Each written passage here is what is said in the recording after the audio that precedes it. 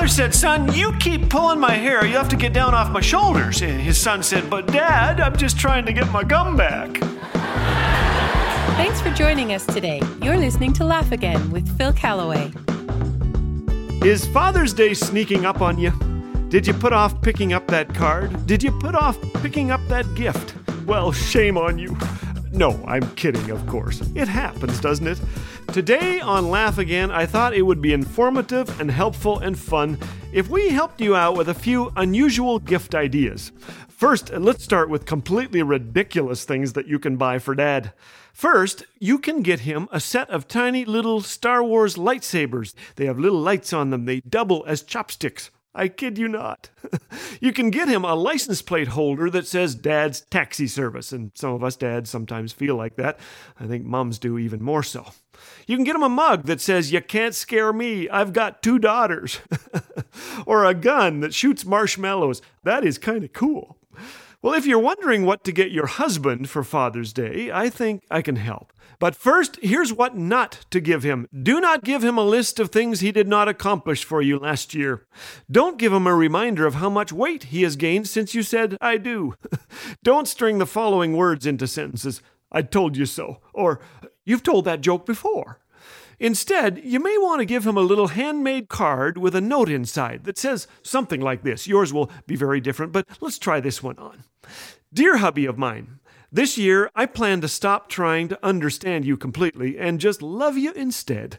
In fact, I love you so much that I will not volunteer you for a committee without checking with you like I did 2 weeks ago last Thursday. Ooh. This year I will avoid the urge to bombard you with questions immediately after work. I will avoid the urge to finish your sentences for you, to throw away your notes or papers before asking if I should. This year, I will not show you depressing bills until you've had a nice dinner. I will practice saying, 'No problem, I understand.' I will even try to remind you of your mother's birthday. I think you'll be pleased to know that I've taken an interest in the sport you love. I know a few statistics now, and I'd like to accompany you to a game, my treat. I've been taking golf lessons too, though I need you to help me with my slice. I have an impressive inventory of the drinks you love in the pantry, and I'll be keeping them cold for you. Remember last week when I winked at you across that crowded room? Prepare for more of that. I want you to go out with the guys sometimes. I want to know how you like my hair so I can wear it that way.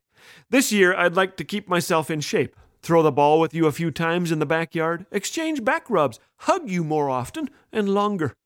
I'd like to go to that action movie with you, that one you want to watch, even if I have to close my eyes a few times. All I ask in exchange is that we spend a few evenings pulling out some music from years ago and playing your favorite tunes. Expect more flirtatious text messages from me, a December 15th snowball fight this year, and lunches with notes in them. I may even pack your bag before a business trip, even if you have to tell a fib at the airport when they ask if you packed them yourself.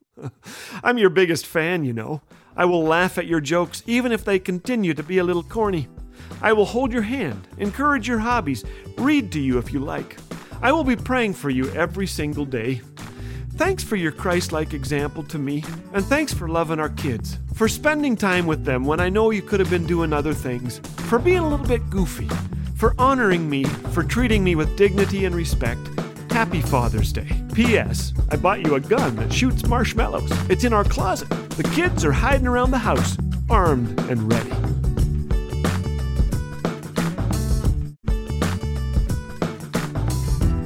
Here at Laugh Again, we're all about the hope of Christ and the joy that only He can bring. This month, we're offering a new devotional booklet to prepare you for Easter called Quiet Spaces for Passion Week, created by our friends at Back to the Bible Canada. This free Easter devotional tracks all the incredible events of Passion Week, so request your free copy today by calling 1-800-663-2425. Laugh Again, truth bringing laughter to life.